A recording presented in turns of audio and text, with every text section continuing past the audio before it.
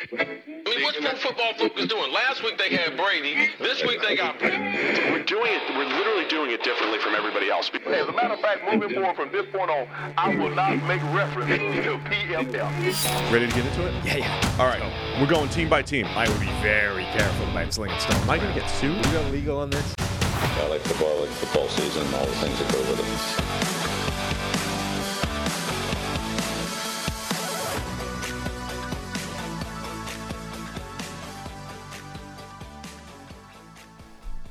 Welcome into the PFF NFL podcast. Steve Palazzolo, Sam Monson. We're back. We're live on YouTube. The chair's squeaking. There might be some buzzing, but we're ready to go. No, we're ready to go because it's edge defender time. I hope there isn't buzzing. We've literally torn this building apart. There's looking not. For There's the source not. Of the buzzing. The audio's back. We're ready to go. Again, I don't know how the squeaking's annoying me. I don't know if it's doing that for you. Quick reminder, tomorrow's the biggest show in podcast history. Yes. How's that? That's good. Any podcast. Good Roganing. Any genre, it's us. How do you say genre in Genre? Irish? Yeah. How do you say it in Irish? You Yeah. mean like an accent rather than... I don't know. It's a French word. Queen's English, you always correct me on stuff. There's no way you pronounce that the same way we do. Genre. Oh, wow. I mean, it's a French word, so we're all theoretically I figured you adopting just, their pronunciation. you just made something up. Creating your own. So we're going to do some rankings. It's edge defender time. Yeah. There's a lot of players, a lot of people talking about the edge defender class being really deep. And I think the consensus board has something like 12 to 15 on there. I didn't get the final count. Yeah. My consensus board. I think it is deep. It's an interesting group. Again, like this draft across the board seems to be very strangely composed when it comes to where the talent is. There's a few guys at the top that I really like, and then there's like 10 guys that I don't want any part of that are going to go in the low first, high second, maybe even the third round. And then there's like a ton of guys. This edge defender. You're talking about the edge that I defenders. love as projects. But that's kind of the same with a lot of these positions where you're like, love a few guys up top, then don't like anybody for a while, and then love a whole bunch more. Like wide receiver was a little bit like that, where nobody likes the top of this class. But once you get past a certain point, it's like, give me them all. Give me all the picks from 100 to 200. That's where I want to select players. Maybe 75. Yeah. Starting around That's 75. why you love the Rams draft. Love the Rams draft. They're going to get all sorts of players that we love in the 5th and 6th round. PFF NFL podcast is sponsored by Western and Southern Financial Group. While you focus on your roster moves, Western and Southern helps advance your money moves. Buying your first home, planning to start a family, wondering how to make your money grow? Well, Western and Southern's playbook of life insurance investment and retirement solutions helps you rest assured on game day or draft night. Team up to understand needs and address goals with a game plan built just for you. Get started at westernsouthern.com/PFF. Talk. Oh, yeah. Okay. So this will be a top 10 ranking, I believe, from each of us and some sleepers. I'm not joking. I'm good. Yeah, okay. What if we were like a real live show? And I did this every time. I mean, you kind of do. Not every time, but the frequency with which you've done that is quite staggering relative to the number of times we've been sitting in these chairs. Just a little food stuck. For example, how many years have we been doing this podcast? I think that's happened to me once. I average a couple per year. Yeah, at least. Yeah. It's like, so how, Good now. This is a hell of a tangent, but how often do you get hiccups? Not often, actually. So my wife and daughter get hiccups a lot, like multiple times a month, maybe several times a week, depending on the thing. I get once a year, maybe twice a year. I can remember like the individual occasions that I got hiccups because it happens so rarely. They're like constantly getting them. That's like you with the choking. Yeah. Always at it. Yeah, fair. It happens. Yeah, I'm like your wife's hiccups. Uh-huh. Let's talk edge defenders. Okay. Let's start You wanna do theoretically. that more than the hiccups? What's that? More edge rusher more than hiccups? Is that's what we're shooting for? Yeah, something like that. What are we doing? Let's discuss. We went through this stretch. Just in the PFF era, we've seen both Bosa's, Myles Garrett, Chase Young was a prospect at that level. We've seen T.J. Watt come in. So by my numbers, the way I'm judging it, we've seen 5 elite edge defenders come into the league, guys that have played at an elite per season level on average for their entire career. And it's the 2 Bosa's, Myles Garrett, T.J. Watt, and then Max Crosby by these numbers have. Just per season, looking at WAR per season. in prior to PFF grades being available, we saw Von Miller come in, Khalil Mack, J.J. Watt, however you want to describe him, edge. He was started as an interior player, whatever. But we've kind of hit a lull of the elites over the last couple of years as far as edge defender goes. There's a whole bunch of good, solid players that have come in, but has that skewed our, like we said the same thing about Aiden Hutchinson last year, like, hey, the numbers love him, but he's not the Boses or Garrett. And we might be saying the same thing about Will Anderson this year. Yeah. Did those guys skew our perception a little bit, and now we've settled into this run where you can get good, solid edge defenders, but you're not going to get these elite stars? Yeah, I mean, I think anytime, this is like the conversation of there's no Jamar Chase in this draft class, as if that's a reasonable bar to set in the first place. Like the idea of there's no Bosa in this draft class. There's no Myles Garrett in this draft class. I mean, sure, there probably shouldn't be, We're talking about literally the best edge rushers in the NFL. That's not a reasonable expectation that the best player coming out of college in a given season at a specific position will end up being one of the best in the NFL. That feels like just an unrealistic bar to be setting. So, yeah, I think expectation should probably be that the best player at a position in the draft is probably only going to be a good NFL starter, not a great one. It also makes me rethink. We always, edge defenders always get mocked high, and you've mentioned this before. Like, why can't you put a cornerback at number one? Yeah. In hindsight, last year, should Sauce Gardner have gone number one? Not because of the fit or the team, just because he's the best non-quarterback, and he should have gone number one, right? Yeah. Sauce Gardner, a cornerback. But we're more likely to do it with edge defenders, which I think makes sense. When Myles Garrett is there, when a Bosa is there, they are the safest because they're the easiest to project, and not just project a good player, but a great player. But we haven't had that over the last couple of years, but we still put a bunch of edge defenders in the top 10 mix, and I'm wondering if that's really what we should do.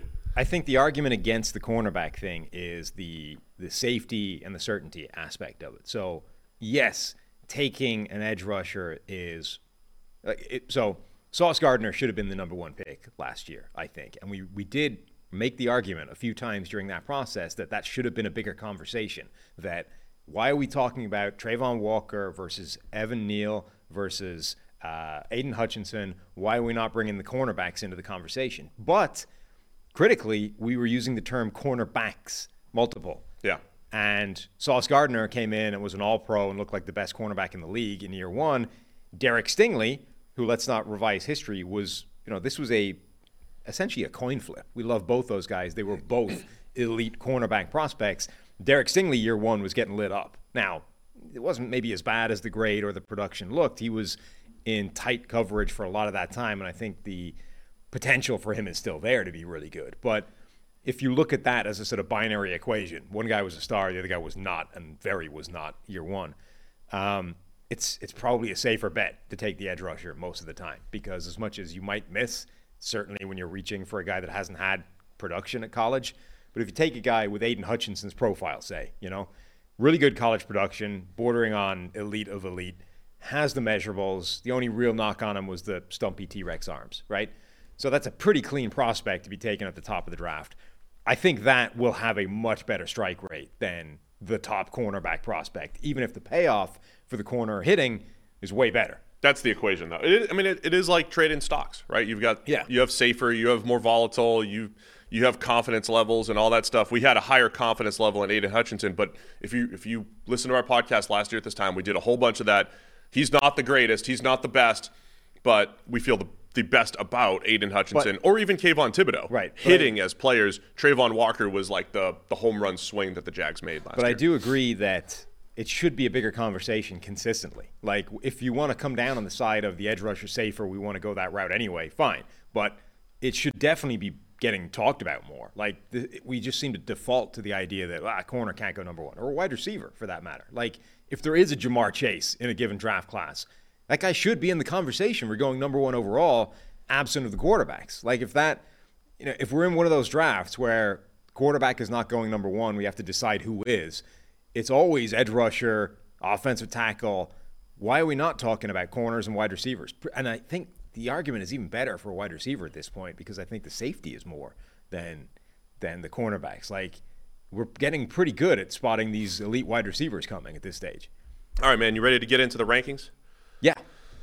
We did this last time. So last time we did this with corners. You and I have not seen each other's lists. Blind Lists. And we both just kind of like went through our 1s and 2s, and we'll see where there's crossover and all that stuff. So you can start it. Who is your number 1 edge defender? Yeah, it's Will Anderson. Oh, there's no drama. No. Me too. Yeah. Some people don't have Will And it Anderson. should be. I mean, we thought this from the sort of first viewing and from just general tape watching, et cetera. And when you go back and you look at them all one after the other, it's Will Anderson, and there's no conversation for anybody else. There really isn't. He's head and shoulders better than anybody else in this draft class. Yeah, I agree. Yeah. Look, I think, when you start doing rankings, there's a little bit of contrarian in everybody, Nobody wants to just do the same thing as everybody else. People like liking things that are different. And I know that I have a degree of that, I think, more than the average person.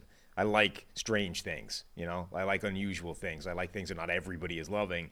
If you hear endless hype about a movie that everybody loves, my natural inclination is to not want to love it, So I was looking for reasons to be lower on Will Anderson. And as well, because he's got a little bit of that concern from a data standpoint. He's not quite where the Bosas were or where even Aiden Hutchinson was. And so I was kind of looking for reasons to go, can I justify dropping him out of this number 1 spot? And you really can't. Like, he's just so much better than everybody else. He does, as much as he might not have a Bosa type of profile, he still has the best statistical profile essentially in this draft class, particularly when you pair it to the size, athleticism, movement skills, all those kinds of things. And I'll give you some numbers on that too. Will Anderson's one of the best run defenders we've seen since we started this thing. Number 2 per play run defense grade since 2014.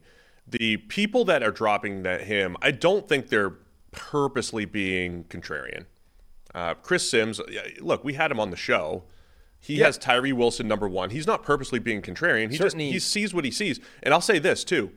I'm only lower on Tyree Wilson. We'll get to it. I'm only lower because I'm looking at numbers that are taking into account his entire career. And if you just watch the film from last year, it doesn't take contrarian to say Tyree Wilson's doing some things that maybe Will Anderson's not doing. And, that's how you kind of get to that conclusion. I certainly think most people that have weird rankings are well-intentioned. I also think there are other people that just want to be indie, That's fine. Want to be different. And it's like, I can't have the same thing as everybody else. Nobody's going to notice. I got to put out some weird ranking.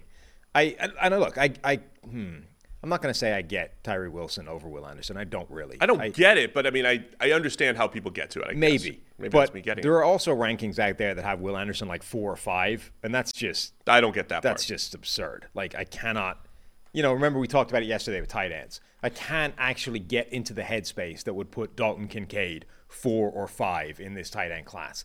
Same with Will Anderson. I cannot get to a headspace that would put Will Anderson 4 or 5 in this edge rusher ranking. Like, I can't accept the number of things you would have to overlook or not care about to reach that conclusion. Like, I think at that stage, again, it's the draft, it's a crapshoot, nobody knows anything, but it feels like you're willfully shooting for the 100-to-1 shot to make that call. You know what I mean? Our friend Pete Prisco is in the middle of tweeting this right now. Tyree Wilson is going to be a star. Of course. I'd take him over Will Anderson. Yep. So I'm going to give you some numbers that say otherwise. Yeah.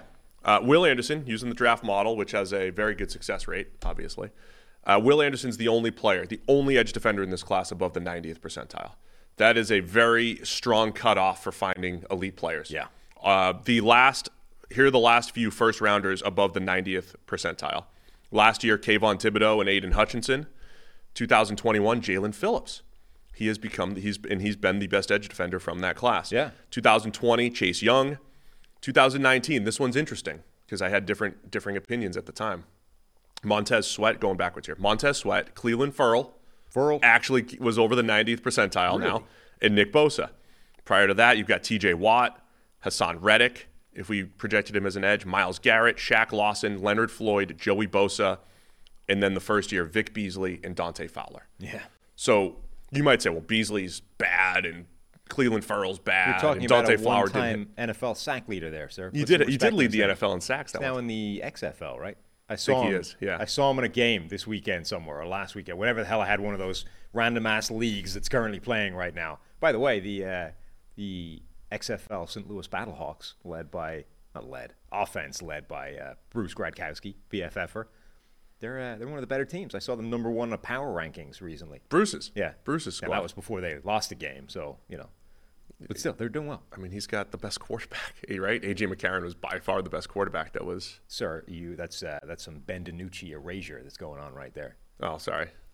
Ben was going on. No, forget it. Stop getting me off the rails here, man. I'm bringing some good data to the table, and you just brought it to the XFL.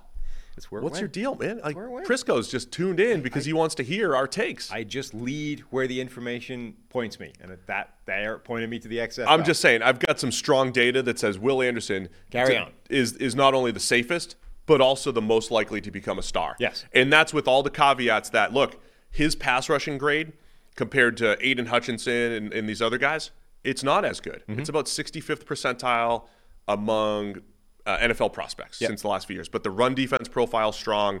The pass rush is good enough. Will Anderson's the safest and best player, I think, on the defensive side of the ball. I can make the argument for Jalen Carter as far as best defensive player, but I think at edge, it is very clearly Will Anderson. The data likes him a lot. Yeah. Because of his entire career, his entire body of work. So Will Anderson, number 1 for me as well. Yep. I really don't have much on the negative side of his list. He misses a few more tackles than I'd like to see, but we're really nitpicking at this point. I didn't watch him for a while. I didn't watch him recently again. I had a pretty good feel for him. What did I? He has a lot did of I those write down plays. anything interesting here? He has quite a lot of those plays. Where you sort of dive at a dude's ankles and grab like this. He does fall off to 19% missed tackle rate. Yeah, but so when you dive at the guy and you sort of wrap like this, not always. A lot of the time, somehow he seems to just miss. The guy's leg skips out of the wrap. Falls off too many tackles. Yeah. But pad level, short area burst, contact balance, independent hands, rip move. Look at you hitting all of it. Buzzwords. Yeah, a lot of buzz. A lot of good buzz. Did you have appropriate levels of glass eating in there? Because that was a great Lance Zierlein one that I found the other day. What does that even mean? Glass eating, it's one of those classic scout. It's like the 5-tool dude. It's a proper old school scouting buzzword. Glass eater means gritty. Nasty. Great. Who's your number 2 edge, man? This is where it gets weird right away. You getting weird right off the bat? Getting weird right away. Who you got? Will McDonald, the 4th from What? Iowa State. He's your number 2? Yeah. Uh-huh. Wow. He's really good. I was not expecting that. He has stupid levels of lateral quickness. Can just sidestep a lineman before the lineman even moves. It's insane. He's got bend. He can sustain a really tight angle around the hoop, run the edge, the classic pass rushing thing. I'm a sucker for that, by the way. Remember last year I had Drake Jackson really high because he had the best I love lateral bend around the edge, that classic pass rushing thing that everyone wants to see. I love when you have a type. What else is he good at? He's just good at everything. He's really good at hand work. Gets blockers off him immediately, readjusts quickly. Had a 92 pass rushing grade against true pass sets. So when he actually had a shot at making a play, it's a slightly weird defense there at Iowa State. It's that 3-3 stack deal. Yeah. So you have to kind of adjust for that a little bit. I think he's one of the best pure pass rushers in this draft. He's so good at rushing the passer. I can't stand when colleges do that. I'm just tweeting out that you're breaking the rankings right now. There's a lot of defenses that annoy me with how difficult it is to project where they're putting players. We've discussed this before. So Will McDonald, not only, by the way, is he 237? Is that right? Not ideal. Don't like it. So you've got a guy who's 237, and if you put him in the wide 9, right? You just let him go, burst off the edge. That would be the best usage. Yes. And then you get to the film, and it's why is he playing head up over the tackle? Yeah. We call that a 4-5 technique, right? Depending on your shade. He's playing what? You're just bringing all the jargon today. Yeah, I'm trying to explain to our listeners. It's fine. I love it. I like it. And that's a role that old school, as I was retweeting the 2001 draft last night, Justin Smith would play. That's what a 290-pounder with crazy length is supposed to play. But Iowa State and others have guys that are 240 pounds playing that role. And what I can't figure out is if they recruit players with one skill set and then put them into a different defense, or if they're like, oh, we didn't know Will McDonald was this guy that could be this elite wide rusher, but sorry, that's not the scheme we play. You're here. You're at Iowa State where you have to play the role you're playing. Or maybe he's just the best for technique on Iowa State's roster, which is nothing like what he's going to do at the NFL level. But all of it's very annoying. I think it's more the latter. It's like you recruit good players, you get good players, and then you figure out how to shoehorn them into your system. Like if it's not his ideal fit, okay, fine, but this is what we run, and you're still better at it than the other guys because you were a good player that we recruited. So this is what happens. I'm, some people are asking about our Chris Sims having Will Anderson at 5. Yeah. I mean, I think that's crazy. I really do. I completely disagree with that. Again, if people want to put Tyree Wilson 1, I can at least follow the line of thinking to get there. I'm not following it with Will Anderson at 5. Like anything where Will Anderson's lower than 2 feels like a stretch to me, But I can understand where people might not absolutely be enamored with Will Anderson based off the film. Again, I really can't get into the headspace that gets Will Anderson down as far as number 5. And isn't he? Yeah. So he's got his rankings: Tyree Wilson number 1, Lucas Van Ness number 2, Nolan Smith number 3, Will McDonald number 4, and those are all in the same tier. So it's Tyree Wilson tier 1, those 3 tier 2, and then Will Anderson at number 5 behind those guys. All right. So Will McDonald, I have him at 6, just to go forward a little bit here. I have Will McDonald at number 6. I'm interested if you've come to this conclusion. You're very much on an island here. I haven't seen anyone else have him that high. Is he the type of guy? Remember when Bruce Irvin went like 16th or something, whatever it was, to the Seahawks in 2012, and nobody had Bruce Irvin? Will one team say this?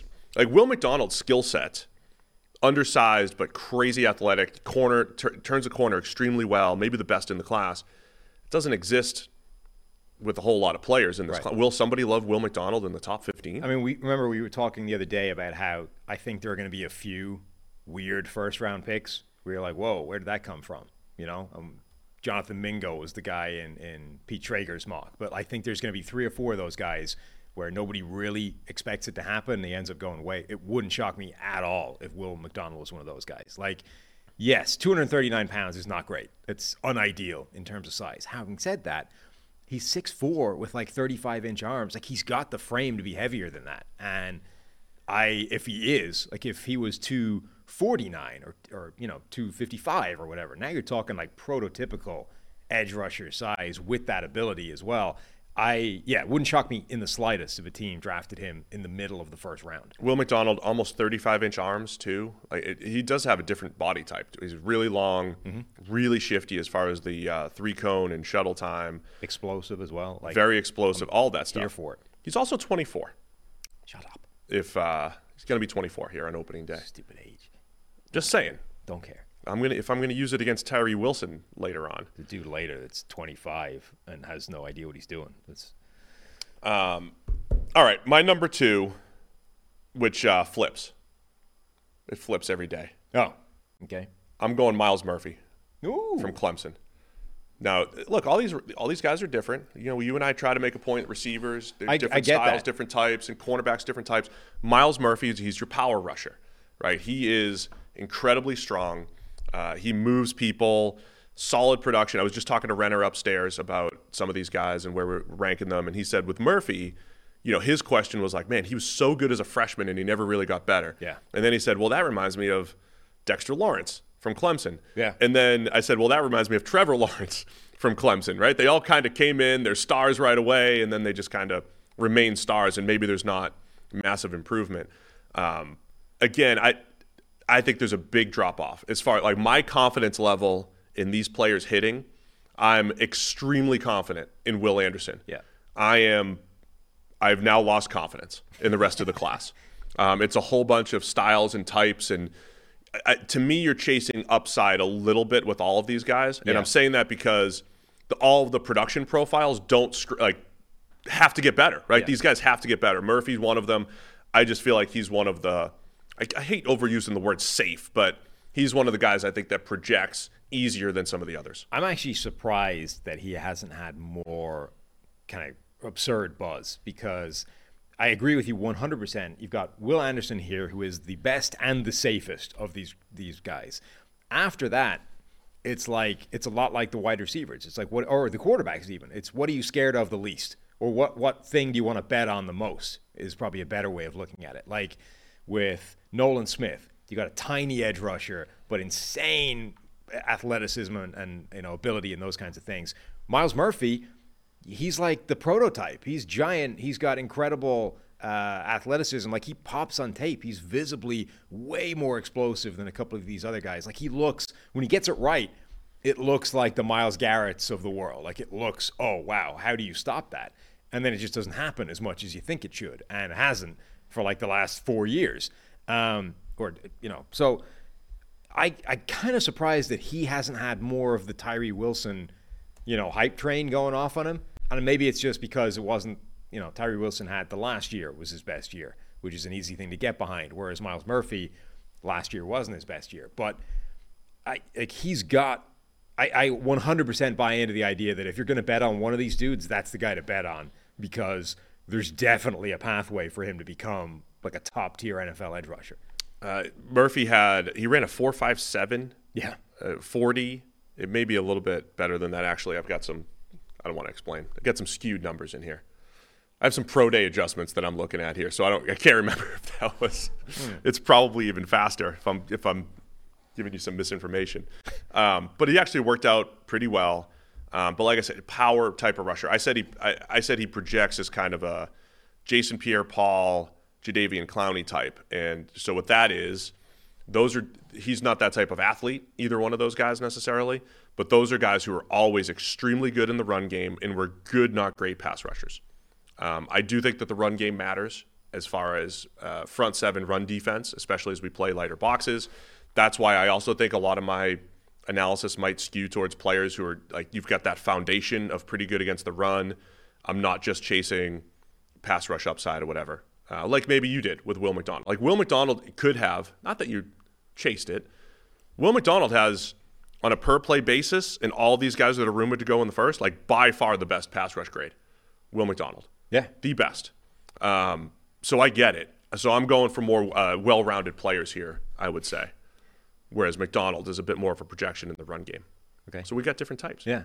So the other thing, by the way, is that if you look at, we've talked about it before, but Arif Hassan's consensus board, that does have Myles Murphy at number 10 overall.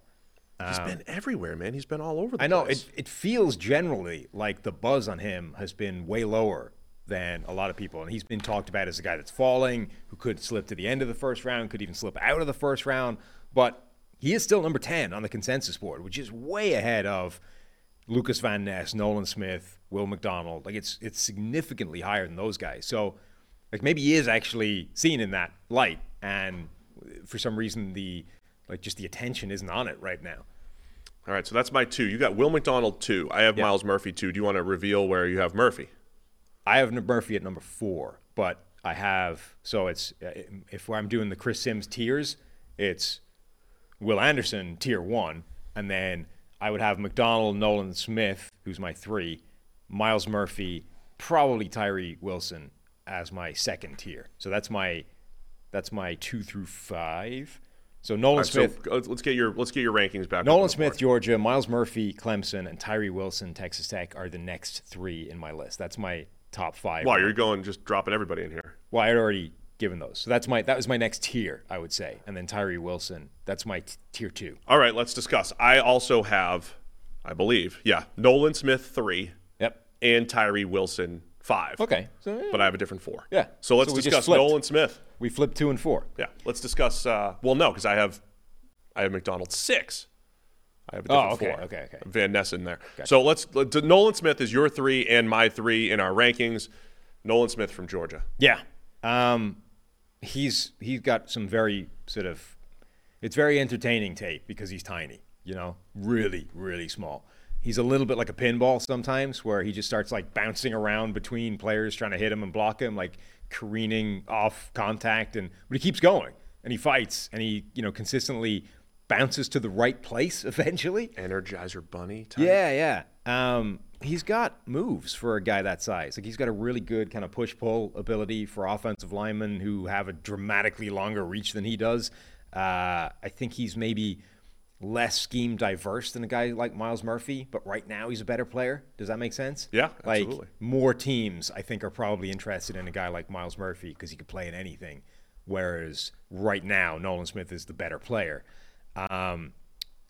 Really, his only issue is the size and the sample size, those two things. Like, he's really small, and because Georgia rotates an absolute ton, he's hardly played. Like, he hasn't been on the field that much.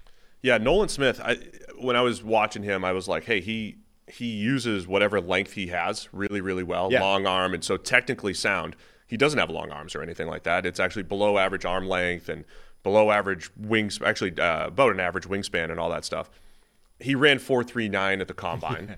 Just to add to it. So he's got one of the best 10-yard, the get-offs that we've seen over the last few years. All that's to complement a guy that's just been really productive. And again, I think for a guy that's like I've seen Nolan Smith set a hard edge in the running game far more than you've seen from, say, a Will McDonald, right? A guy that just hasn't he has to play a different role at Iowa State. So I think Nolan Smith can do all of your edge defender type of things. And I know we're well beyond the 4-3, 3-4 discussion. Yep. But it still kind of exists. There are still teams that have, a 5-man front basically as their base. Yep. And that's where Nolan Smith is going to be. He's going to fit in better with Pittsburgh or, the Bucs, the way they play. And they drop their edges into coverage a little bit more. Teams that do that are going to, like, there will be some teams that still think Nolan Smith is too undersized for their pure 3-down defensive end role. So I don't know if that means he drops or if he just, if the right team is there. But I think he's just a really good, productive player who can get after the quarterback at a good, not great level and be good enough against the run. Yeah, no, I like him a lot. I like him. I like this entire tier 2, I think, are good players. I just have, it's a case of which thing are you willing to bet on, which thing are you scared by. His size and relative lack of playing time is just concerning. So it is. Let me get into some numbers for you. I looked up historically PFF data back to 2006 for guys that are under 240 pounds. So this is relevant to your number 2 and 3 guys and my number 3 here for both Will McDonald and for Nolan Smith. This is where the concerns would come in. The best run defenders under 240 pounds since 2006. You have Andrew Van Ginkel from the Dolphins. You have Leonard Floyd. And Floyd's a completely different body type. He's just like a long, skinny, 240-pounder. But he plays the run really, really well with that body type. Similar body type that played well against the run. Manny Lawson is up there. There's not a lot after that, though. Manny Lawson. That's a guy. That's a name. That's the Skywalker meme. That's a name I haven't heard. He could be the Tyree Wilson comp. He's a comp for a lot of guys in this draft. Yes. All of a sudden. Manny Lawson, remember that this was 2006 when his teammate Mario Williams goes number 1 overall, and I think NC State had 4 defensive linemen all go in the first round. They had 3 or 4. Yeah. John McCargo, I think, went in there too. But Manny Lawson was the guy that's like, he's long, he's fast, and all like projectable pass rusher, and he ended up being like a Sam hybrid linebacker, good, solid player. He was the classic guy where like he's that tall, long, but undersized, like Barkevius lightweight. Mingo type. Mingo, similar. He's on this list here. So there have not been a whole lot of undersized guys that are good against the run. There's only 2 guys with a PFF grade above 70 who are under 240 pounds. So now, as far as pass rushers go, best since 2006, you have Robert Mathis. We only caught some of his career. James Houston, just last year on 92 rushes.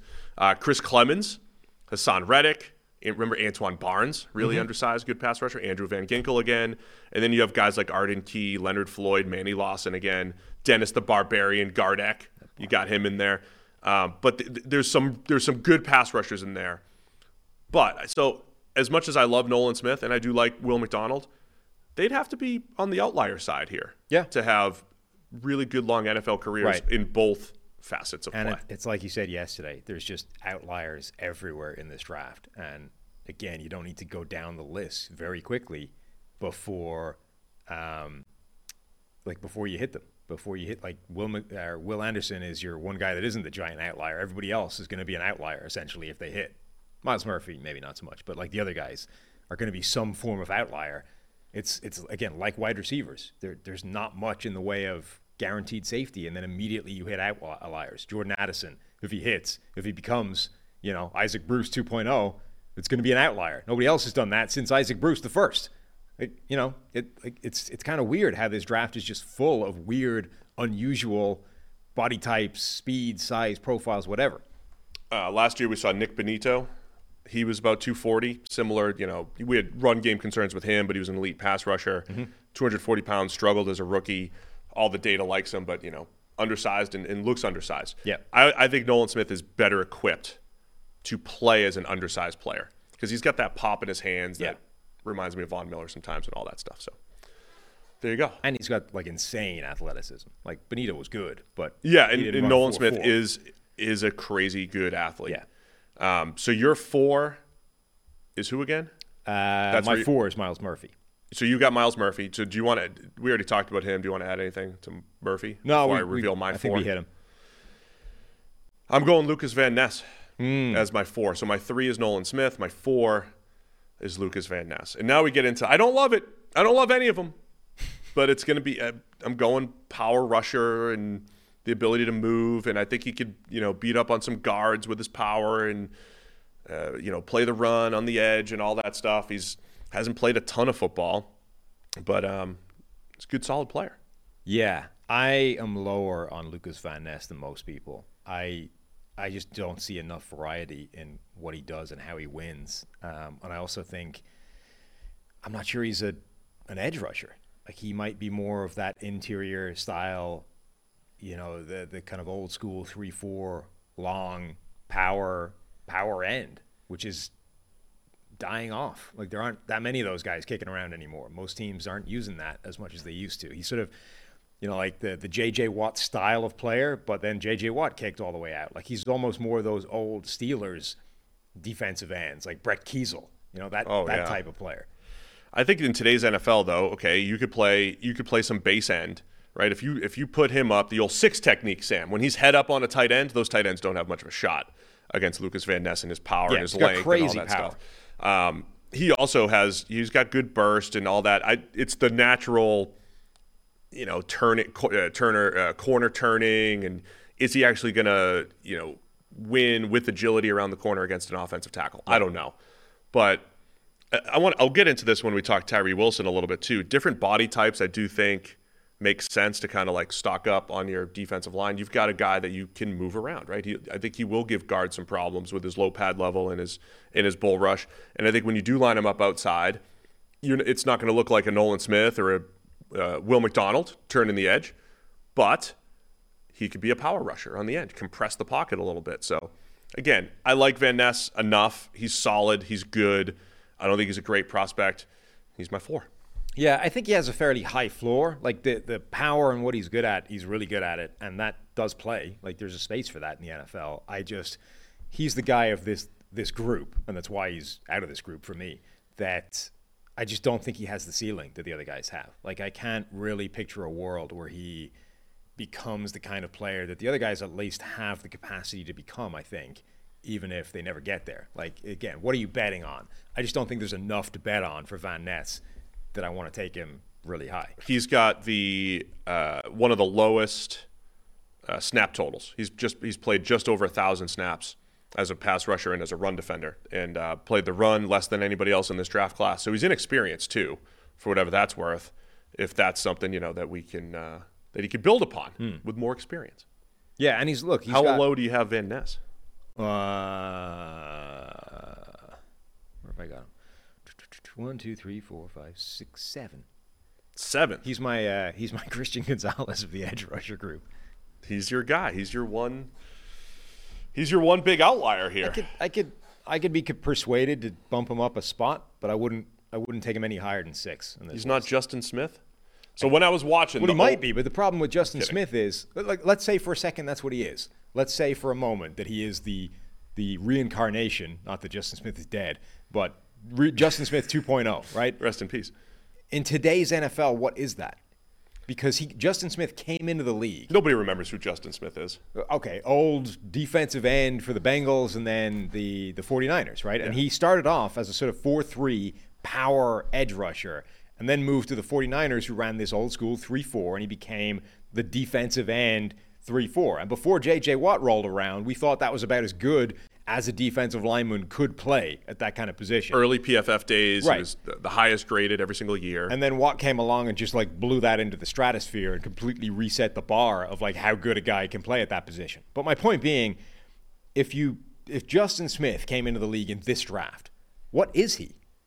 Because that position doesn't exist anymore, effectively. Early down edge, and then interior pass rusher, nickel. He's Right. playing three technique. He's playing three Exactly. technique, So that's the basically. thing. He's been projected now. If Justin Smith comes into this draft, knowing what we knew about him as a player, we're talking about him in the Kalijah Kancey, Adebawore mold. Like, that's what we think he is now. And does he have the same juice doing that as he did playing like traditional, head up over the tackle type of 3-4 end?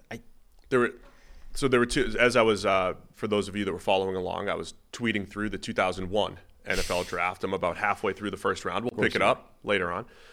Michael Vick draft and everything. Gotcha. Michael Vick, LaDainian Tomlinson. I need the guy taking number one. Michael just to, Vick to set my. Atlanta gave up the opportunity to get Vick. Chargers traded up. I also tweeted out last night the 6-year stretch that the Chargers had of just interesting storylines at quarterback. They drafted Ryan Leaf. Yeah. They had a chance at Michael Vick. Yeah. Passed on that. That same year, they drafted Drew Brees. And then a couple years later, they drafted Eli Manning, Chargers legend, traded him for Phillip Rivers, and then let Drew Brees leave. That's in a 6-year stretch. All of that happened for San Diego. Anyway, the two lessons that I thought were interesting in the 01 draft. Justin Smith, scouts were very concerned about his 32.5-inch arms. Very concerned. He still went number 4 overall and became a star. Yeah. And then Leonard Davis, the monster tackle from Texas who became a guard for the Cardinals. Yeah. One thing that sold scouts was the fact that he shut down Justin Smith I love in their those one-on-one stories. matchup. I love them. I'm just saying those are relevant because the arm length thing always comes up, but they're relevant too because next week all we're going to hear about is Darnell Wright shut down Will Anderson. but and that's going to be a positive for Darnell Wright and a negative for Will Anderson, and I don't think those 10 snaps actually matter in the grand scheme of things. Really. Bryant McKinney made a career out of shutting down Dwight Freeney in college, right? When Syracuse played Miami in college, apparently Dwight Freeney was shut down by Bryant McKinney. I'll be honest, I've never watched that tape. But given the way that Bryant McKinney was absolutely victimized by Dwight Freeney anytime they played in the NFL, I'm going to assume he didn't. And actually what happened is Dwight Freeney was given like extra attention by tight ends or whatever the hell else happened in that game. But it was not Bryant McKinney one-on-one shutting down Dwight Freeney. And yet that was used as like, look at this dude. You can shut down Dwight Freeney. Yeah, those things are fun. We'll have to go fire up some Syracuse Miami film. Of course. From what year would that have been? 01? I think 01 to something 02 like that. Freeney draft. All right, so we both have Tyree Wilson at number 5. Is that Yep. correct? Tyree Wilson, who is projected to go in the top 10. Everyone else seems to have him as their 1 or 2, and we both have him at 5. And I got to be honest. Why are you being contrarian, Sam? I was expecting to have him ranked lower than this. I told you what I did for sort of methodology of ranking these guys. So I specifically left Tyree Wilson to quite late in the process. I was effectively going through more or less in order of like a consensus board ranking and watching them in that kind of order, and then ordering them as I went. And I specifically left Tyree Wilson to later because I wanted to look at the bunch of guys that were in tier 2, tier 3, before I figured out where he was being slotted. Because I'm like, the only thing I'm really confident in right now is that Tyree Wilson belongs nowhere near Will Anderson. Like, they are dramatically different in terms of ability right now. So I was expecting to have Wilson ranked pretty low. But it didn't take long before I was like, okay, as much as I don't love him, he's better than this next guy, you know? And so I ended up slotting him at 5, and I'm like, I can't really put him lower than that, as much as I might not love. So the point being, you get pretty quickly in this draft to the point where I don't love taking an edge rusher. Like, if I'm a team that needs an edge rusher and I'm sitting, say, low in the first round, and let's say Anderson, Nolan Smith, Miles Murphy, and in my case, Will McDonald are gone, I don't love it. Like, I'm scared by Tyree Wilson, yet I might end up taking him just because I'm scared more of the other guys. I think that's fair. I've gone back and watched Tyree Wilson multiple times on film just to make sure I'm getting the full picture here. he is definitely one of those guys where I get it on film. And again, was just talking to Renner upstairs. I said, like, I can like Tyree Wilson on film, especially his last season. Bend, dip, length, burst, tackle radius, love all that stuff. But he did it in his age 23 season. It was one breakout season that, to me, that doesn't, you don't have to take that in the top 10. That's my point that I think you're making as well.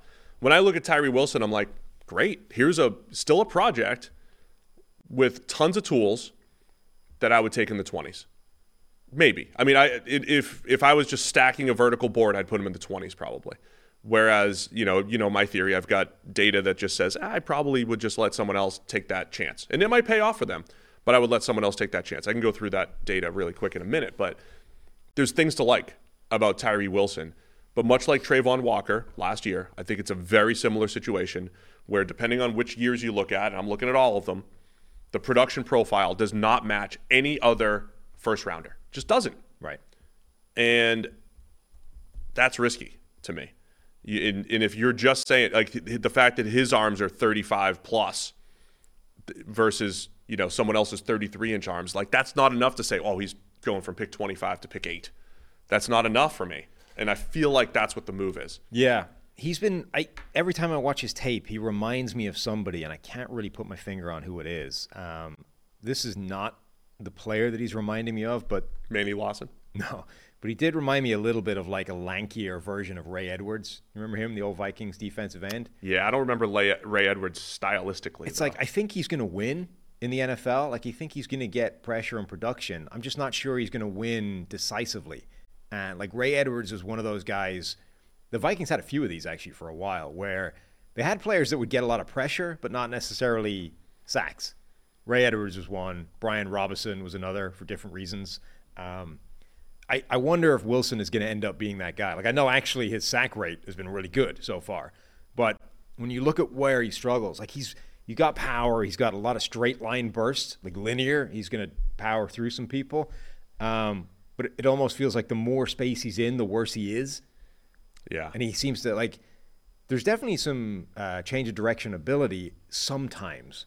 Like he's got a really good. So we use. Lateral agility, I think, gets termed as sort of one all-encompassing thing. You either have lateral agility or you don't, and it's a yes or no thing. But actually, I think there's two different ways of having that. Do you have that, like, hard lateral step, like foot in the ground, one step, essentially a cut? Can you cut in a short space laterally? Or can you run that arc? Can you turn tightly? Can you turn the corner tightly in that kind of bend? And I think he's good at the first one and bad at the second one. So there's some times where his turning circle looks like a barge. It's like, this is just not going to happen. But he's able to put a foot in the ground, just sidestep a guy pretty quickly. He's an interesting prospect, actually. I don't hate him, but he's very unusual. Like, this is not a normal profile. There's so many yeah buts in there with this is good, yeah, but. This is bad, yeah, but, right? And it goes both ways. I want to try to paint both sides of the story as quickly as possible. I looked through my numbers historically. Here are the first-round prospects or guys that were drafted in the first round as edge defenders that were below, just say, the 55th percentile. I use that as an arbitrary cutoff because it got some interesting players in there. Here are the guys that are that low. Eric Armstead, who turned into quite the hit. Mm-hmm. And we only had 1 year of data on him, so a little asterisk next to that.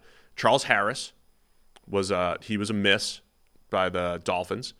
Gregory Rousseau, and I think he's only low from a percentile standpoint because he opted out of his last year at Miami. Had he played, I think he would have been fine. But yeah, he's a miss by my model. He's become a very good player and a similar player to Tyree Wilson, super long and all that stuff, right? The other two are Joe Tryon-Shoyinka from the Bucs, and then Trayvon Walker last year for the Jags. So the hit rate's kind of hit or miss. If you want to say Eric Armstead and Gregory Rousseau, they hit. The other five, Walker hasn't yet. Tryon-Shoyinka has not yet. Charles Harris did not. So it's like, let's say it's 2 for 5, 40%. That's just one way of looking at it. But then when I look at where Tyree Wilson's actual percentile is like actually in the 20s, there's no comparable as far as guys at that production level other than Eric Armstead.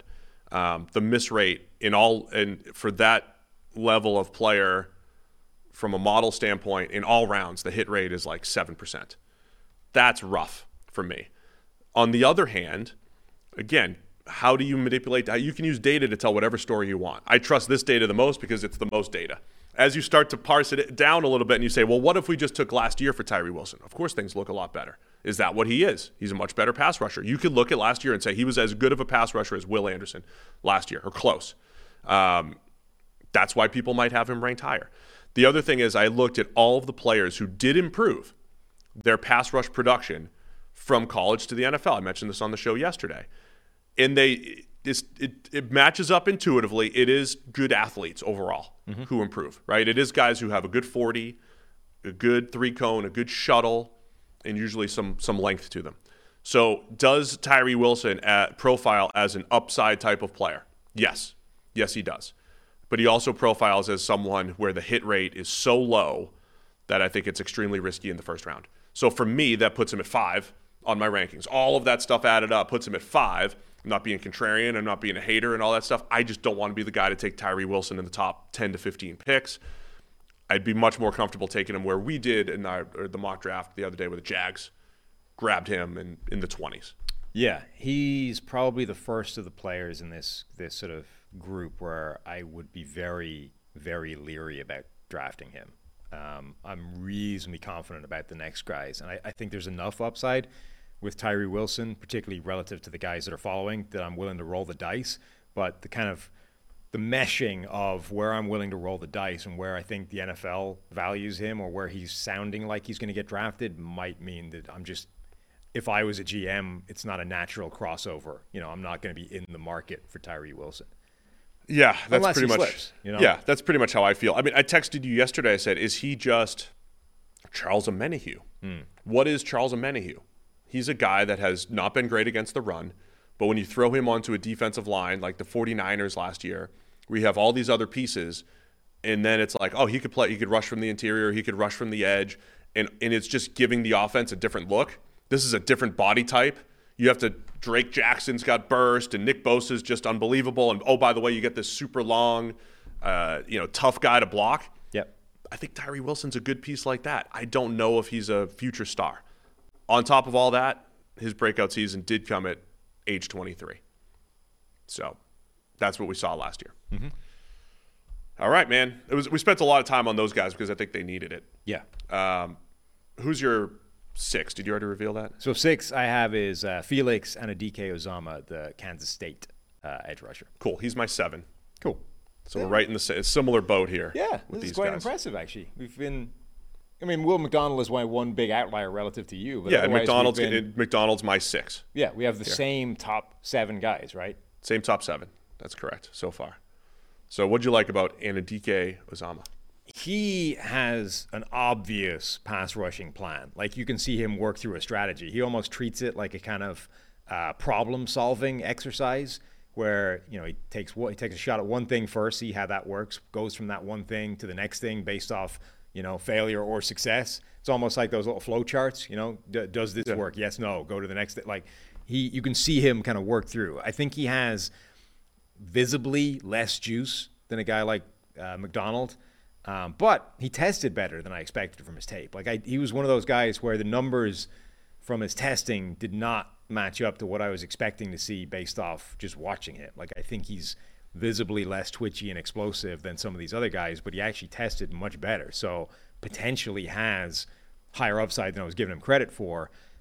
He might have the biggest variety of pass rush moves, the most ways to win of anybody in this class. I just don't think he's as good as some of these other guys. Yeah, I wrote down about him. I don't love his speed to power. I don't think that's where he's going to win so much, unless I just didn't get to those reps. But Gumby, he's your Gumby guy. He's your Gumby guy in this class. He's the guy that's going to, bend and contort and just find a way to get past the blocker more than anyone else. So it's not winning, because you mentioned, hey, he doesn't look like he's got the pure burst or anything like that, like some of the other guys. But I think he's got that ability to slip off blocks and just get to the quarterback. That's good. Yeah. It's solid. We've seen him back into the first round. And yeah. If these other guys go, if there's a run, I could see that back into the first round. He is solid. But I think that's critical. Is he's the first guy where you sort of look at and you go, yeah, I mean, he's solid. He's not great, but he's solid, you know? And that I mean, honestly, I started that at number 2. I started at 2. I said they're solid. But I think those guys are different in that they might be solid, but they have potential to be much better than that. I'm not sure I see the potential for Felix to be better than solid. Yeah, I mean, for me, all these guys are just in a solid range. I'll say this: when I'm looking at model projections and all that stuff, anything over 90th percentile, the hit rate's through the roof. 70th, 80th percentile, it's all pretty much the same. Specific to edge rushers. Specific to edge rushers. Okay. 70th and 80th percentile is all very much the same. And all of these guys, Miles Murphy, Lucas Van Ness, Nolan Smith, Will McDonald, and Odike Azama, all in a similar range, about 70th to 80th percentile, right in that same range. I think, so when people say this is a deep edge class, I think it is. But at the end of the day, just like you say, hey, 4 quarterbacks are going to go in the top 10, but we know historically only 2 are going to hit. Yeah. Edge defenders, it's like this top 7 that we have, 3 are going to hit. 3 or 4 are going to hit here, I think. You can really see that in this class where it's like, there's a big block of these guys that I simply don't think even have the capacity to hit based off their skill set. So I found myself in this really weird world where obviously really liked Will Anderson. Then I had a tier of guys that I think I can buy this. I get it. I would take the bet on these guys, that tier 2 I have. And then there's a giant tranche of guys where I'm like, I don't love any of these dudes. They're okay. All of them are fine. And then we get past the guys, this field of people that I think are just okay. Then we get into these really interesting projects that I'm fascinated by and absolutely love. I'm like, I found myself just entirely unenthused by the people that are, reasonable size, reasonable athleticism, reasonable tool set, reasonable ability, reasonable tape. And I'm just like, this is just beige. This is just a giant swathe of beige. It's like, the way when people sell houses, they're all the same color. All the walls are that like off-white beigey thing because apparently that's like the most neutral, inoffensive, bland color you can think of. That's like edge rusher 7 through 10. That's your edge rushers this year, huh? Me. Yeah. That's it. So we both have him as Felix is our 7. Yeah. All right, man. Who's your 8? The first of the beige. Now, my exception to the field of beige that is here is my number 8, who is just endlessly fascinating to me. Number 8 is Keon White from Georgia Tech. Also my number 8. How have we done this? Keon White. So remember we had the whole conversation about what would happen if you drafted animals and put them on the football field? Yeah. That's Keon White. Keon White is what would happen if you took a bullfighting bull, right? Just slapped a helmet on him, painted red on the quarterback, gave him the red practice jersey, except for him it means go get him, and just let him go. Just this rampaging, giant human, 6'5", 285 pounds, with very little idea of what he's doing. But other than like, I must get to the quarterback, must get to him, must attack, and just like rampaging lunatic along the defensive line. It's hilarious. I love it. You paint a beautiful picture. I love this As dude's always. tape. I went, how many snaps did I tell you I got through before he was like on the ground, on his feet at the end of the play? 10 snaps. It was like 8 consecutive snaps he was on the turf. It's a little reckless. Incredibly reckless. It's a little reckless. But just like Van Ness and Murphy, power rusher. Power. Yes, sort of. But it's like continuing the red rag to a bull theme. Like, the way like a rodeo clown can run in front of a bull and just take him completely away from the thing he's supposed to hit. Like, this guy is so sort of zeroed in on the red flag thing. Like, must get to the quarterback, that like a running back just can wander over and cut block him to the knee and take him out of the play without even, like, you won't even notice it's coming.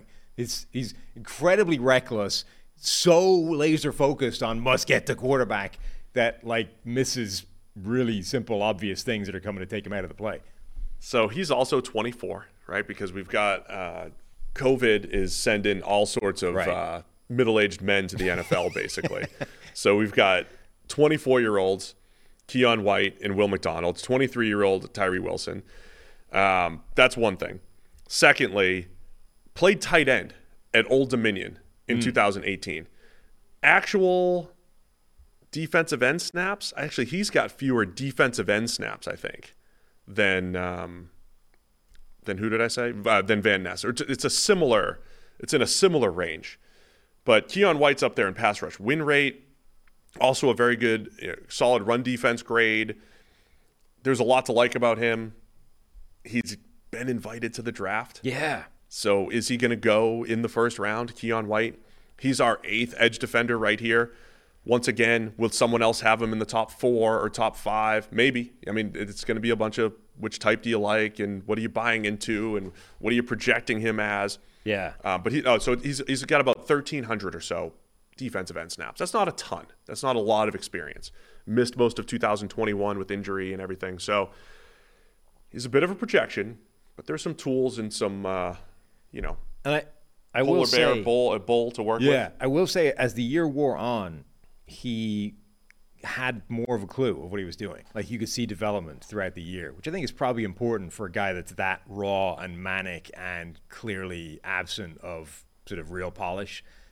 If you can at least see it developing as you go on, I was quite encouraged by seeing that in Kadarius Toney's tape. Like he was talked about as being this like complete and total project and just an athlete on the field. But I think as his tape went on, you could see sophistication developing in Kadarius Toney throughout a very small sample size of playing a position.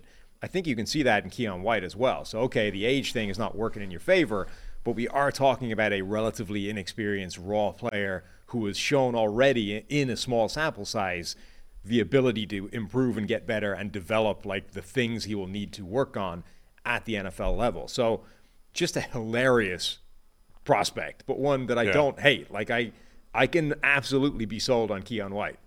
By the way, there's a comment in the chat asking why we hate Aid Adebawore. That's a different question, but we have not classified him as an edge for this ranking. Neither one of us. We'd call him a tweener, so we did not put him in this ranking. Had we put him in the ranking, he probably maybe sneaks into the top 10. I don't even think he's a tweener. I think he's just an interior defensive lineman that maybe moves around. And so we did not classify him as an edge for this. Yes, there are a few players in this draft who have that weird. Are they interior? Are they edge rushers? Do they fit somewhere in the middle? There's a guy later on, one of my sleepers, I have as the reverse of that. I think he will end up inside, and I think he's actually an edge rusher. Adebawore, I think, though, is an interior rusher. He's a super undersized one, but that's what he is. I know he played edge rusher in college, but it was kind of like Senior Bowl. He was more in the interior. Like that's where they're really going to try him. That's just what he's supposed to be. Like he was just out of position at the college level. Adebawore definitely fits the I want my heart saying yes, my data saying no. Right. Love watching him play and the whole deal. One more thing on Keon White. You mentioned he's on the ground a lot and everything. Just general contact balance I don't think is great for White and some others in this class. There is a lot of guys who are good at destroying blocks, but I don't feel great about them finishing plays. Those guys are tough sometimes because I think there's value in destroying blocks, right? And forcing cuts in the run game and disrupting in the pass game. But you might not get as much finish from those guys. But Keon White's hands, and he's such a strong striker. When he strikes, he's going to win. If he doesn't strike, he's getting locked up, that type of thing. I don't think it's a balance thing for Keon White, though. I think it's just he's so manic, out of control, and it's an awareness problem. Like it's a lack of understanding where the punch is about to come. Like, if you're automatically off balance and not expecting a hit, the slightest touch can knock you off your feet. You know what I mean? He just has that the whole time, where he's so laser focused on like just must get to the quarterback that like a dude coming in from the side and just like popping him sends him sprawling to the ground. Like he just doesn't see the hits coming in a way that he needs to. There's somebody in the chat may have your sleeper. So Keon White is both of our 8. I might go off the rails here for the next couple. So he's my 8. Off the rails. Who's your number 9 here?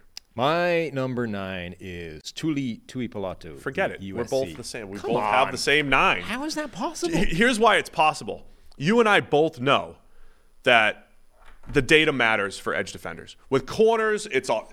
I've mentioned what types of players do you want here, but for corners, it matters so much more. Type and style, and what your eyes tell you. An edge, you can rely on the data, and your hit rate's going to go through the roof. And we both have the same data that we're looking at. Tuli is a good, solid player, but a weird one as well. Yeah, and it's not that because I didn't rely on the data that much. Oh, well, there you go. That was my answer. Yeah, I don't know how we've done that. This is firmly in my just a guy tranche of beige players. Like, he's fine. He's workmanlike. Workmanlike was a note I wrote for him. Just keeps plugging away. Wins late a lot in the down. Yeah. Can play pretty much anywhere along the front. He's got some power. He's reasonably technically sound. He just doesn't excite. He weighed in at 266 at the combine. He's young too. He's 20. Other end of this spectrum here, assuming my birthdays are correct. So he's 266. He was listed at 290 at USC, and he did play a bit of a hybrid role. He did line up quite a bit on the interior, more on the interior than, say, some of the other guys that we mentioned. But he could also win on the edge with some quicks and everything. He's got a little shake and bake to him and everything. So I didn't know. I don't know if he ever reached 290 or if USC was just like, oh, yeah, he's an interior player for us for the most part, just jack up his weight. But 266 seems like a reasonable playing weight, but he's not this dynamic edge rusher or anything either at that weight. So, I mean, he's a solid prospect. Mm-hmm. That's it. Yeah. I don't have a lot to say about this group in the middle. Me neither, and that's fine. Let's just go through the rankings and to me, there's going to be some notable names missing from my list. Okay. And your list too, because we've only got one left. So who's so I got. How many was that? We're doing top 10, right? That was 8. That was 9. That was 9. Okay. There's one left to get to 10. Okay. Yeah. So who? So Tuli's my 9 as well. Yep. Who's your 10? B.J. Ojulari from LSU. From LSU. Yeah. Okay. Just tremendous. He did not make my list. Tremendously beige player. Yeah. Like, he did not make my list. I did not like B.J. Ojulari. He's the classic just a guy. He's young in football too. Like, that's the thing you got going for him. He hasn't played a ton of football either, so could get better. Yeah. My 10, I'm going a little bit different here. I think going Zach Harrison. From Ohio State. Okay. Former 5-star. Got to get the former 5-star. It's just with taking the crazy 36-inch arms. I love the arm length, man. I like it. I love the dark green in my conditional formatting when I look at his arm length. Oh. No, but I think Harrison's a good player. A good solid player. Do you have anything else on Ojulari, and then I'll talk Harrison? No, like the bottom end of my top 10 is a bunch of guys. Like, they're firmly in my beige group. It's a little bit like wide receiver. That I love the next group a lot more, where it's like, hey, these are fascinating projects for one reason or another. Like, they've got something amazing about them, like a glaring red flag. I just find it way easier to buy into that than a guy who's just just okay across the board. But it's like, can that become anything at the NFL level? Probably not. Yeah. I'll talk about – well, I didn't love Ojulari. I know everybody's had this back end of the first round rumor at some point, I think, if you're an edge defender. Ojulari's had it as well. I didn't love him. I don't think he didn't win enough. Yeah. I have a note. Who did he get shut down by? He got shut down. Oh, so when he went up against – I had this note from last year, Charles Cross, the number 9 overall pick from Mississippi State. Charles Cross shut down DeMarvin Leal, Sam Williams last year. I have some of their matchup notes. B.J. Ojulari went head-to-head with Charles Cross 55 times over last season and just did not win. Did not win. He won twice. So I had that note on Ojulari. Just doesn't have 38th percentile pass rush grade, 37th percentile run defense grade. I think Ojulari is just a massive projection, basically. Yeah, I mean, if I was in the world of needing edge rusher help or defensive line help, I would be interested in my first group. This whole group of beige, though, I don't think I'd draft those guys. I just don't see the projection. Take them in the 3rd, 4th, 5th round. No, I think I'd rather wait to the 4th, 5th, 6th round and take the guys I think that are like projects but have something to work with, like some upside. I just don't see the upside in this middle group where it's like, what is the purpose of drafting them? Like, is there any benefit to drafting a guy with this like ceiling of... Why does Ojulari not have the same upside as, say, your deep sleeper that's going to show up in the 6th? Because I don't think he has the tools that those guys have. Like, either those guys have incredible pass rushing sort of suite, but are missing size, right? Like, they weigh 230 something. And you're like, well, maybe he can put on some weight and we can work with that tool set, and there's something there. Or they have like freaky tools and need to be worked on in terms of finding a pass rush plan, like actually developing some technique to this rather than just relying on crazy athleticism. Before the people in the chat go crazy when they say, "Oh, you wouldn't draft him at all," that's just there's nuance It's to the that. Tyree You're Wilson saying conversation. you're saying it the same way I'm saying, which is like you only get 7 players or 10 players to pick, and you're not just gonna like BJ Ojulari might be 130th on your vertical board, but there's certain players you just don't care to come out of the draft with. Yeah. That's how I feel, right? It's like I just wouldn't want to take them where they're projected to go. Therefore, I'm going to look at other players at that position to get later or whatever it might be. I also just don't think that they have the upside to be worth the selection. Like, it's not that I don't think other people would. Like, there are people out there that will value, like, the quote-unquote certainty of, like, an average prospect, I'm not one of those people. If I want an impact contributor, I'm going to take them in day 1 somewhere, day 2 maybe, like the high-end guys. And then once I get to these people that I just don't think have that upside, then I'm just chasing projects. Like at that point, my entire day 3, if I was a GM, would be drafting people that have something glaring missing from their game. But the thing that they do have, if you can give them the piece to put that back together, it actually makes them like a really valuable player. Like I would be drafting wild projects of various descriptions in day 3. I would not be drafting the guys that like are reasonable at everything. You probably need guys who are reasonable at everything, but But that's like can't you just get those in free agency? Like there's BJ Ojulari sitting out there right now doing nothing. The guys that are in the second contract have already shown that they're not really very good, but can play like 300 snaps and just take up space for you. I can get them later. I can get them in June, to fill out a camp spot. Like I just don't need them. wow. I Zach know Harris. that's harsh to BJ. Like the guy might be better than I think he is, but like that's my read on him right now. Yeah, and I mean that's your read on a whole bunch of other guys that are. Yeah, him and a bunch of guys that people have in this kind of range, like Isaiah Foskey, the Notre Dame edge rusher. Like, there's a whole bunch of people. There's a whole bunch of guys that just missed. Who again, Foskey's gotten first round hype at one point. Andre Derek Carter Hall. from Army has had first round hype. I'm interested in your thoughts on Derek Hall if you have any. Zach Harrison's going to be my 10. If you want to just finish my rankings up on the board there. Harrison, not to get into the arm length thing again, but like I made the note, when you watch him play, he just looks long and difficult to block, right? So that's the same thing that's getting Tyree Wilson selected in the first round. Now, Tyree Wilson's probably a much better athlete than Zach Harrison, who just doesn't, move laterally at all. But when we talk about adding to my defensive line with different difficult to block body types, I think Zach Harrison has that. I think he can move interior, play on the edge really well against the run. Straight line burst is actually pretty good.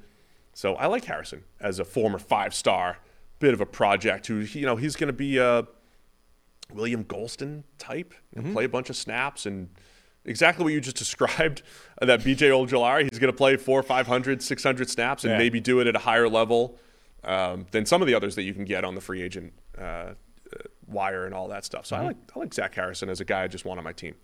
The guys that just missed for me was Ojulari, Isaiah Foskey. Yeah. Right. I get it, but there's just a whole lot of nothing on his tape as far as rushing the passer. I have a bunch of people stalemates. who literally got the note just a guy, and then I went just a guy 1.0, just a guy 2.0, just a guy 3.0. I have quite a few of just the guys in this range. Where did you have Derek Hall? Because he seems like the guy, and even Andre Carter, both profile as guys that are not good in the run game, but could be really good pass rushers. 17 for Derek Hall. I didn't like him as much as some of these other guys. He felt like a guy. Auburn, by the way, Derek Hall. We got to do better at identifying players here. He struck me as a guy. He was actually my like watershed for a lot of these prospects. Like if he was better or worse than Derek Hall. Derek Hall felt like a guy who only wants to win with power.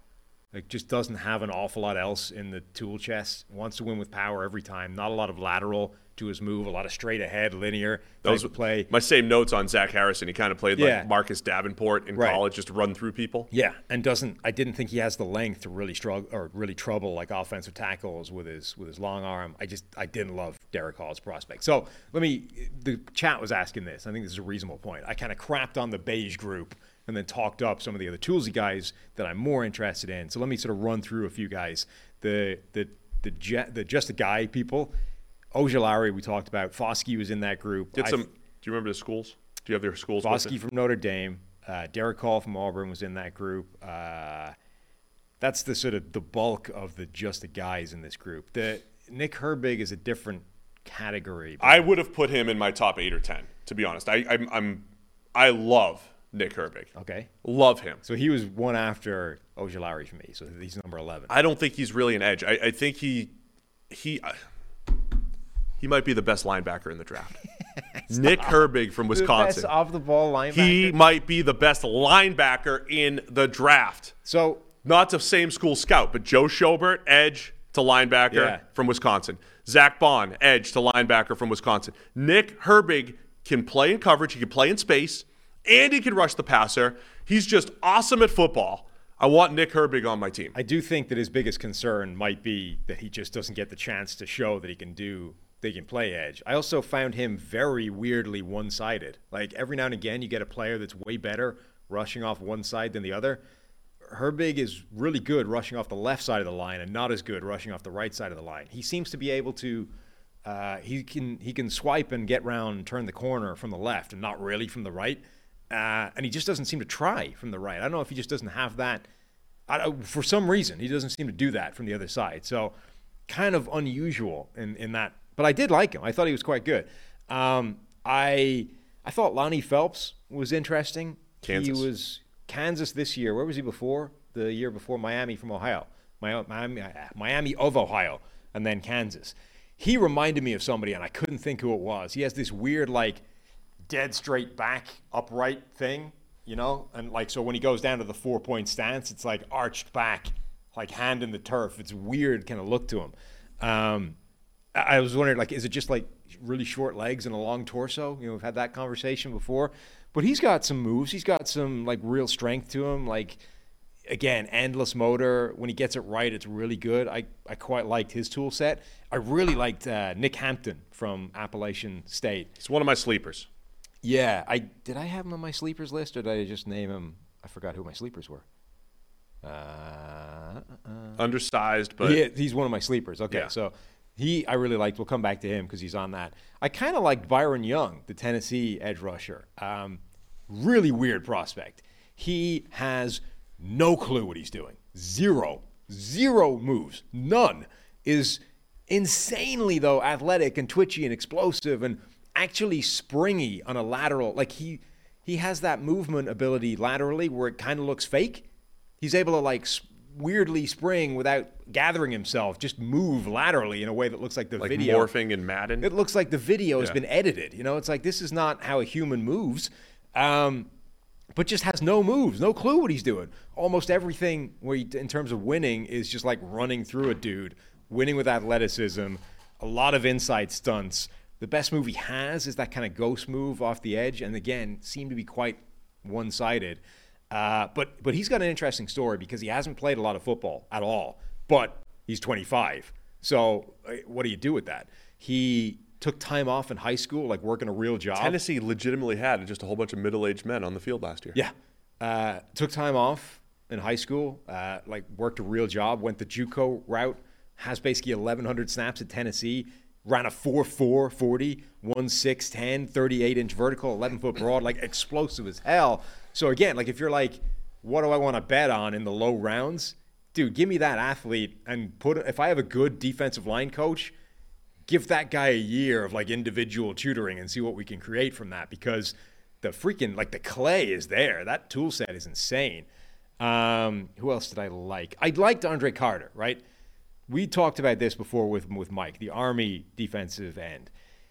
He's got a lot of ability, but he's like preposterously thin and lanky and 230-something pounds at like 6'6", because he was at Army, where you have to like run miles with a pack in your back and you can't weigh 280 pounds or whatever. Like he's got the frame to be. What did he officially?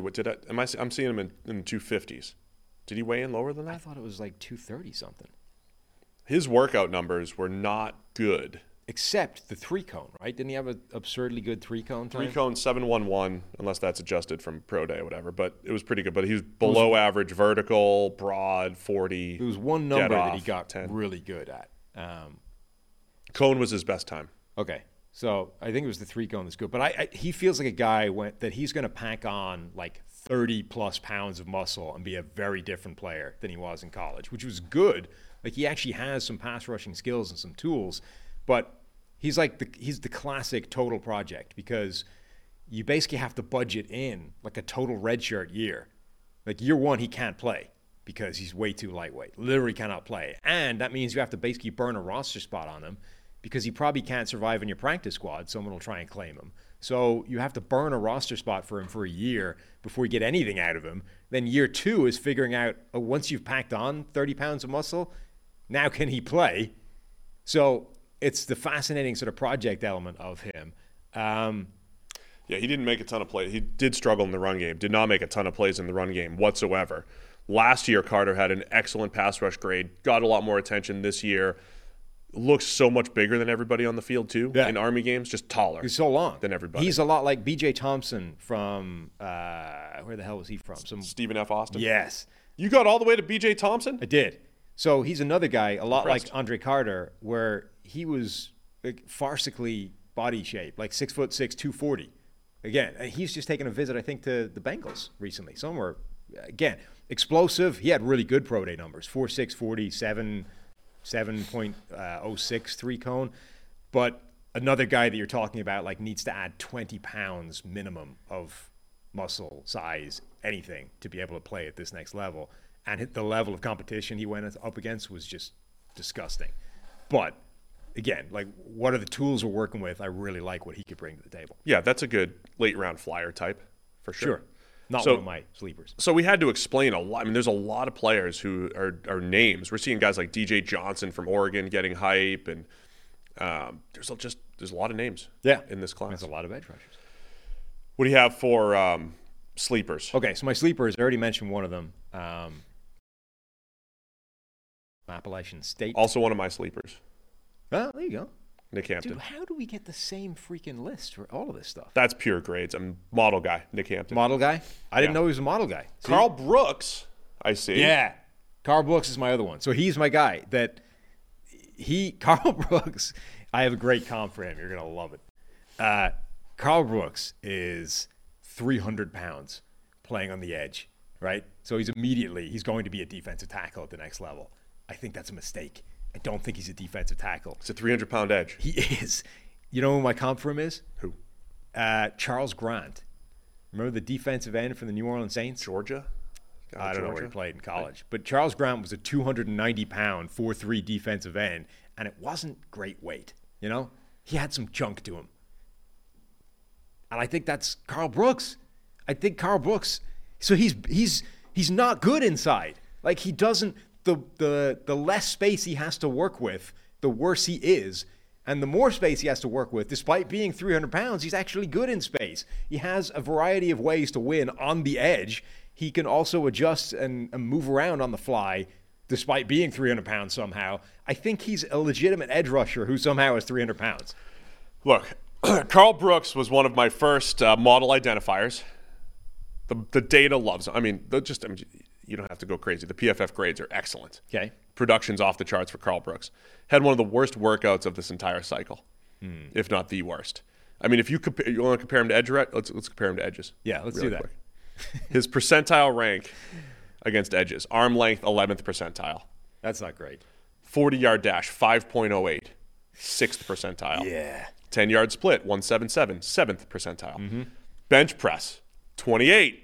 89th percentile. Now Nailed we're talking. it. Everything else. Vertical, 3rd percentile. Broad, 7th. 20-yard shuttle, 1st percentile at 5 flat. And then the 3 cone was 7.63, 13th percentile. He was the guy. If he just had dead smack average workout for an interior defensive lineman, he wasn't even there for that. Just a dead smack average workout for that, I'm thinking, yeah, this guy, absolutely. So I know the tape matters and the production matters. So that's the type of guy you take a late round flyer on. But yeah, I moved him to my DI group. Oh yeah, those are so But the rough. production profile is out of this world. Those are some rough numbers. Where's Brooks? Sorry, in my interior defensive line profile here, where would he be? 90-something. Here he is. Yeah, he's still low.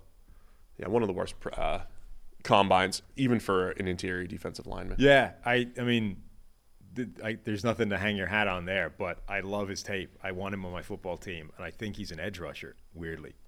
Yeah, I could buy into it. Very, very productive player.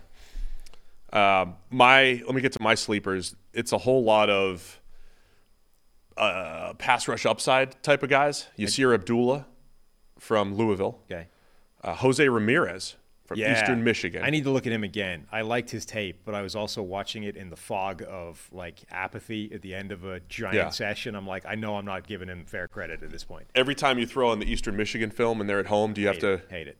People don't know. I mean, They play in their a gray field field. is gray. Yes. It literally looks like you're watching something from the 50s. No, for what it looks color. like is you see those things where people selectively color something, you know, where the picture is like grayed out, but somebody something is picked out in color. They've grayed out the field. Right. So it looks like everything is grayed out except the guys in uniform particularly when they're playing somebody, you know, with weird colors or whatever. It's bizarre. It's like it looks like your screen is broken. I also threw Nick Hampton, who you said, these are all we're giving it away. These are all model guys. Abdullah, another guy that just incredible athlete. He's kind of like a combine projection type of guy out of Louisville. Also a little bit older. Hampton's production's off the charts, even though he's undersized. Ramirez, I don't know if he can handle the run game at all. I just kind of want him as a pass rush project.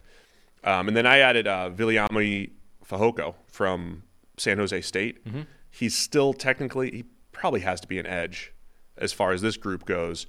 I love his snaps actually lined up over guard, where he's rushing as a 3 technique, and I think he could be a move type of guy on the defensive line who's been incredibly productive as well. Even though Pete Prisco's takes are all over the place, Pete had him on his Better Than team. Always a fun read there. But Fehoko is another guy. Workout was terrible, horrendous. Yeah. But extremely productive. It's 6'4", 276. Just looking at Charles Grant's measurables, and are they similar? No, they were good. Well, not good. They were significantly better than Carl's Brooks, except 3-cone, which was wretched. Charles Grant had a How'd you come up with that? 7.69 3-cone time, which is 10th. It's awful. It's bad. So that part makes sense. It's just if Carl Brooks could only be slightly better at everything else athletically, he'd be a perfect Charles Grant comp. Tragically, though, again, like the Justin Smith thing, does that exist in today's NFL? I'm not sure you can be a 290-pound 4-3 defensive end anymore. I don't think it flies. No, probably not. Let's talk about Nick Hampton, though, because I didn't know he was a model guy. He was one of my favorite players in this late group. Yeah, my whole if this thing doesn't explode here. He 100% looks the part as a legitimate pass rusher, but is, again, freakishly lightweight. He's 236 pounds, and I don't know that he has the frame to be bigger than that. Like, he's not like Andre Carter or that other guy whose name B.J. Thompson, where it's like, okay, they're really lightweight, but they obviously have the frame to be 20, 30 pounds heavier than that. Like, Nick Hampton is the same kind of weight and doesn't have that frame. So you're like, well, how much bigger can he get?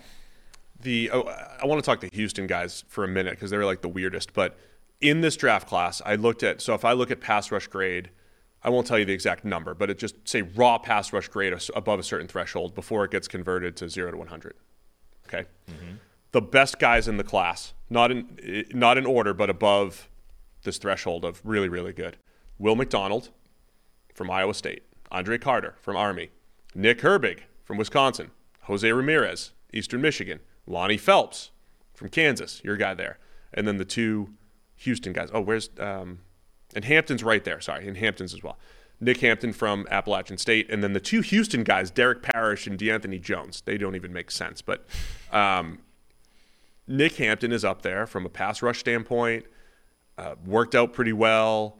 He is a little undersized. He feels undersized. He is. When you're watching. He is undersized. That's his only problem, though. Like, everything else is good. He gets around the corner really well. He can convert speed to power. He's got really good hands. I think he's absolutely legit outside of size, which does show up sometimes. Like, when he loses, it's because he's not got enough bulk behind him.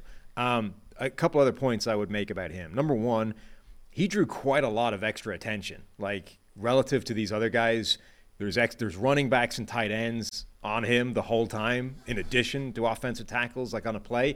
he might have seen the most extra attention of any of these edge rushers I looked at when I was going through stuff. The other thing is, I really want to see him with his hand in the dirt more. Like, he played essentially a stand-up outside linebacker spot at Appalachian State. And I think he wants, like, you didn't see the 4.6 40, the 1.6 something get off. You didn't see that coil because he didn't have the starting point. You know, he didn't have the hand in the ground to be able to burst off the line. I would love to see him play more as a wide nine, you know, even if it's a situational role in the NFL, which is going to have to be 236.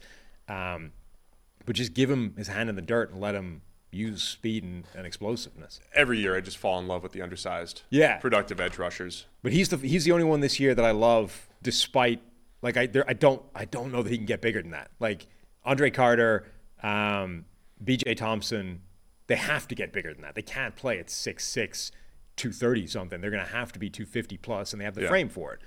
Hampton get him in there and try to, you know, see what they can do. Yeah, like Hampton is 6'2". He doesn't have that frame. He's not lanky, big, long. He's going to have to play at like 240 and make it work somehow. So based off my latest consensus board rankings, if you look at the Horry board here. You have a legitimate clipboard. Yeah, I got a clipboard. I'm going to have my Horry board updated and laminated. This is the most old school thing I've ever seen. Here's what I would do. Call in plays. Just going to call plays. It's particularly good because you've left the label on it. They don't do that in the NFL. Somebody takes it off for them. Oh, yeah? Clipboard. There's a label. Oh, yeah, there's a label. Yeah. Got it at Staples. Uh-huh. Probably for $1. I would look at Nick Herbig in the 4th. Oh, right? you've So got like rounds on him. Where would I grab these guys? Right? Mm-hmm. Where would I take some of these guys? Nick Herbig in the 4th, where they're just basically where they're projected. Nick Hampton, consensus board, right around the 6th, absolutely. And then Jose Ramirez, Yasir Abdullah, Lonnie Phelps from Kansas, your guy, in the 7th. Oh, 100%. I mean, if all those guys are available, that's where they're kind of projected to go. Thomas Incoom from Central Michigan, I didn't mention him. He could be a good. There are, and this is basically what you're saying, right? You found these guys in rounds 3 through 5 who it's like, or maybe even a little bit higher. It's like, I just don't feel great about them there. But I'm seeing guys in rounds 6 and 7 where there's something to work with, and that's way more intriguing than some of the mid-tier options. Yes, 100%. Like, if your choice is, do you take a B.J. Ojulari in the 2nd or the 3rd round, or even the 4th, or do you roll the dice on a guy like Nick Hampton late in the draft, 6th or 7th, or even Lonnie Phelps, 6th or 7th? Give me the latter two, like 100%. Beautiful.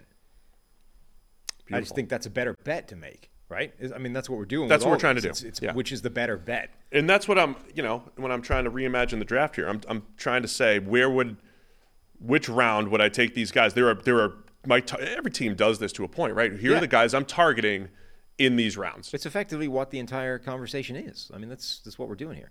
Did you have thoughts on Yaya Diaby from Louisville? Yes. So okay production. Yeah. Good size and all that stuff. Okay production, but he's one of those has the profile to improve. We'll say that. So okay production. Model really likes him as a good prospect. So Yeah, he's probably my best 4th round option. With Nick Herbig. So I wrote down that he is the guy. If you're looking, and this happens every draft, if you're looking for the dude that didn't have tremendously good tape, but has like a Donnell Hunter athletic profile, and you're like, who's the next Donnell Hunter? You know, the guy that you take doesn't have the college production or tape or whatever to back it up, but like has the athletic profile and the physical tools to be a high-end player at the next level. That's him. Yep. Like, he's the dude. Because I didn't see much at all from his tape. Like, didn't see the athleticism for a start. Didn't see the juice. I kind of wondered, like, even if he was better as an inside guy, like he works best from interior alignments or from those head up over the tackle type of situations. Maybe he was a player sort of outside of his era. Again, like the Justin Smith kind of conversation. Would he be better in that old school 3-4 defensive end kind of world that doesn't really exist anymore? But with that testing, I don't love that for him because I just didn't see enough on tape. But somebody's going to like that as a gamble to take. and I get it. I hinted at this earlier. Let me just try to explain it really quick. I isolated all of the players historically who have improved the most at the NFL level. So I'm trying to rethink upside here, Sam, and either confirm priors or rethink it, right? Yeah. Let's confirm, like you can confirm priors that the players who improved the most at edge were the better athletes. So I looked at the guys that improved the most and the guys who regressed the most from college to the NFL as far as, production-wise. And the guys that improved the most had far better we have our own combine scores here at PFF. Their combine scores were through the roof better than the guys that didn't improve. They had 3 cones that were 0.3 of a second better than guys that didn't improve. The shuttles were a little bit better. 40 time was about a tenth of a second faster. So arm length was a little bit longer. All of that stuff. So at this particular position at edge, my point, I think my point is with Yaya Diaby, he hits all those thresholds of can improve. And there's other players where I think you want to weigh production too, but if you're looking for upside guys who are going to improve their production, you can draft athletes above a certain profile. Yaya Diaby, I think, is one of those guys. Yeah, I think it's just an interesting way of using data to figure out where do you spend your day 3 picks. Those are because that is one of the biggest debates in draft rooms as well. Yeah, I think those are good gambles to take. Like the day 3 picks to me are you're either going to take these guys with very limited upside and are just sort of meh across the board. To me, it's like what is your favorite gamble? And I probably would split my gambles between athletic freaks that don't necessarily have the tape and guys that have insane tape but don't necessarily fit the athletic profiles. And I hope that you hit on some combination of the two. Model guys. You take model guys and model athletes. That's what I Yeah, model guys or model athletes. Because, our guy, I've hit either side of that in my sleepers, right? We've got Carl Brooks. Carl Brooks, who's right, got right. crazy production and awful measurables, like catastrophic measurables to the point where you're like, this cannot function at the next level. But I love that dude's tape. Or you take a look at Nick Hampton, who's got elite production elite measurables and elite production, but just missing something, missing the size. Just for fun, I want to talk about the 2 Houston guys really quick. Okay. Because the data loves, they're really, really productive players. Derek Parrish, and they're completely different. Derek Parrish, listed at 6'2", 245. He's got the shortest arms and wingspan by about 8. He's 8 inches below the average wingspan. 8 inches? 7 inches, sorry. And 4 inches below the average arm length. Average arm length at edge. So you always say, this guy looks like a child. I mean, he looks like a little child rushing the passer and just wins. Okay. Right? Derek Parrish. So, I mean, he's on the consensus board, he's like UDFA, basically. 327. And then you have DeAnthony Jones, who's 6'2", 270. And his production's off the charts.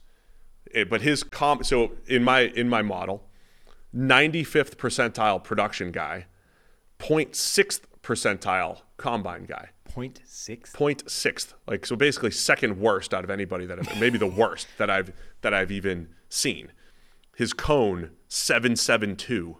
Shuttle 459. He ran a 5.12 40 with a 10 split of my record. Basically 179. I was a 183. I was a 183 guy at my best. That's pretty impressively not good. And even for a bigger, huskier guy, he doesn't have good length or any of that stuff.